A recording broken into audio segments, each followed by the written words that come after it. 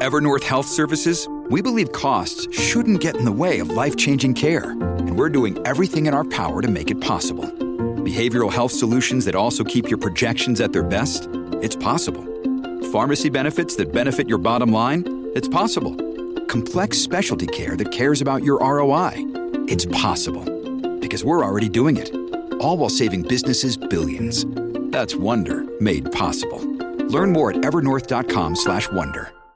All right. Legal aid, lawyers representing legal aid say they've reached a breaking point and they need more funding. The program, according to the president of the Criminal Defense Lawyers Association, has been underfunded for a very, very long time. But we're getting to a point where it's being seen as something of a crisis and something that needs to be addressed immediately. We'll find out why. We're going to chat with Danielle Boisvert, who is a criminal defense lawyer in Edmonton and the president of the Criminal Trial Lawyers Association. Danielle, thank you so much for joining us. I appreciate your time.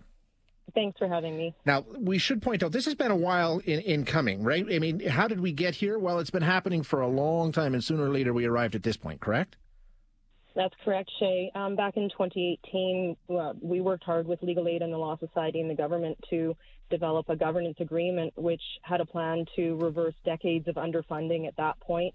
There was an increase in funding in the 2018-2019 year with a commitment under that agreement to continue stabilized funding.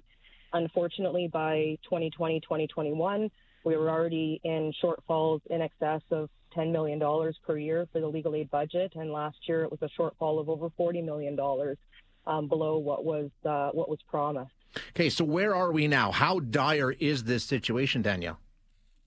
It is dire in the sense that we have, as various stakeholders, not just our organizations, advised the government in no uncertain terms that there is an immediate need to address the tariffs, which is the sort of the way that lawyers that take on legal aid certificates are paid for their services, as well as the financial eligibility guidelines for members of the public who are trying to seek access to justice through legal aid lawyers, whether those be criminal, family, immigration, or civil lawyers. Now, you've written to the Justice Minister about the situation that you find yourselves in. What's been the response from the provincial government so far? Well, until late yesterday, there was no response directly to us. There was some responses on Twitter and a short press release. Late last night, we received a request or an invite from the minister's office for a meeting early next week. So we certainly will be taking him up on that offer and scheduling that meeting as soon as humanly possible. However, that will not stop us from having our meeting this evening and from consulting with our membership and getting a direction and a vote on what next steps we will be taking should we not have immediate action from the government. Yes, so Danielle, you've got that meeting scheduled for later today with lawyers to sort of talk about next steps. What's on the table? What are the potential next steps you'll be looking at? Well, different forms of steps that we can take that you could call job action, I suppose. We're not a union, but we can collectively agree to take certain steps when it comes to legal aid certificates that will demonstrate to the government and to the public that there is a need for our services. We don't just represent criminals. We represent regular members of the public. We represent victims of domestic violence and sexual assault. We represent a wide breadth of people in society that need our services that can't afford a lawyer on their own. So like you say, I mean, in terms of job action, could you like you say, you're not a union, but I guess you do have the ability to take a case or not take a case, right? I mean, that comes down to, you can't be forced to take a case, can you? That's correct, yes. Certificates are offered, and through an online portal, we accept or reject those certificates once we have a chance to review what that file looks like, yeah. Okay, weird question here, and if I'm off in the weeds and you don't know and you don't care, just tell me.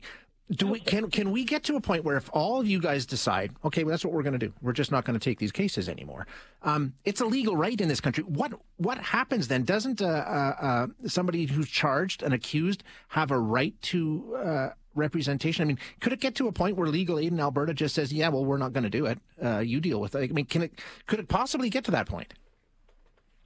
I think that would be very far down a path that we hope not to have to go down to that point. Our concern is our clients, and whatever steps we take, we don't want to prejudice the rights of our current clients, but it may take some painful actions on our part that could have a temporary impact on the public to demonstrate to the government how important these services are, and that we need to make sure that the services are provided in a way that you have quality services being provided by experienced lawyers. All right, but we're hopeful. As you say, you did get a response from the government late last night and are working on scheduling a meeting there. And we'll follow your meeting today and see what comes out. And hopefully this can be resolved, but obviously we're in a situation where action has to be taken.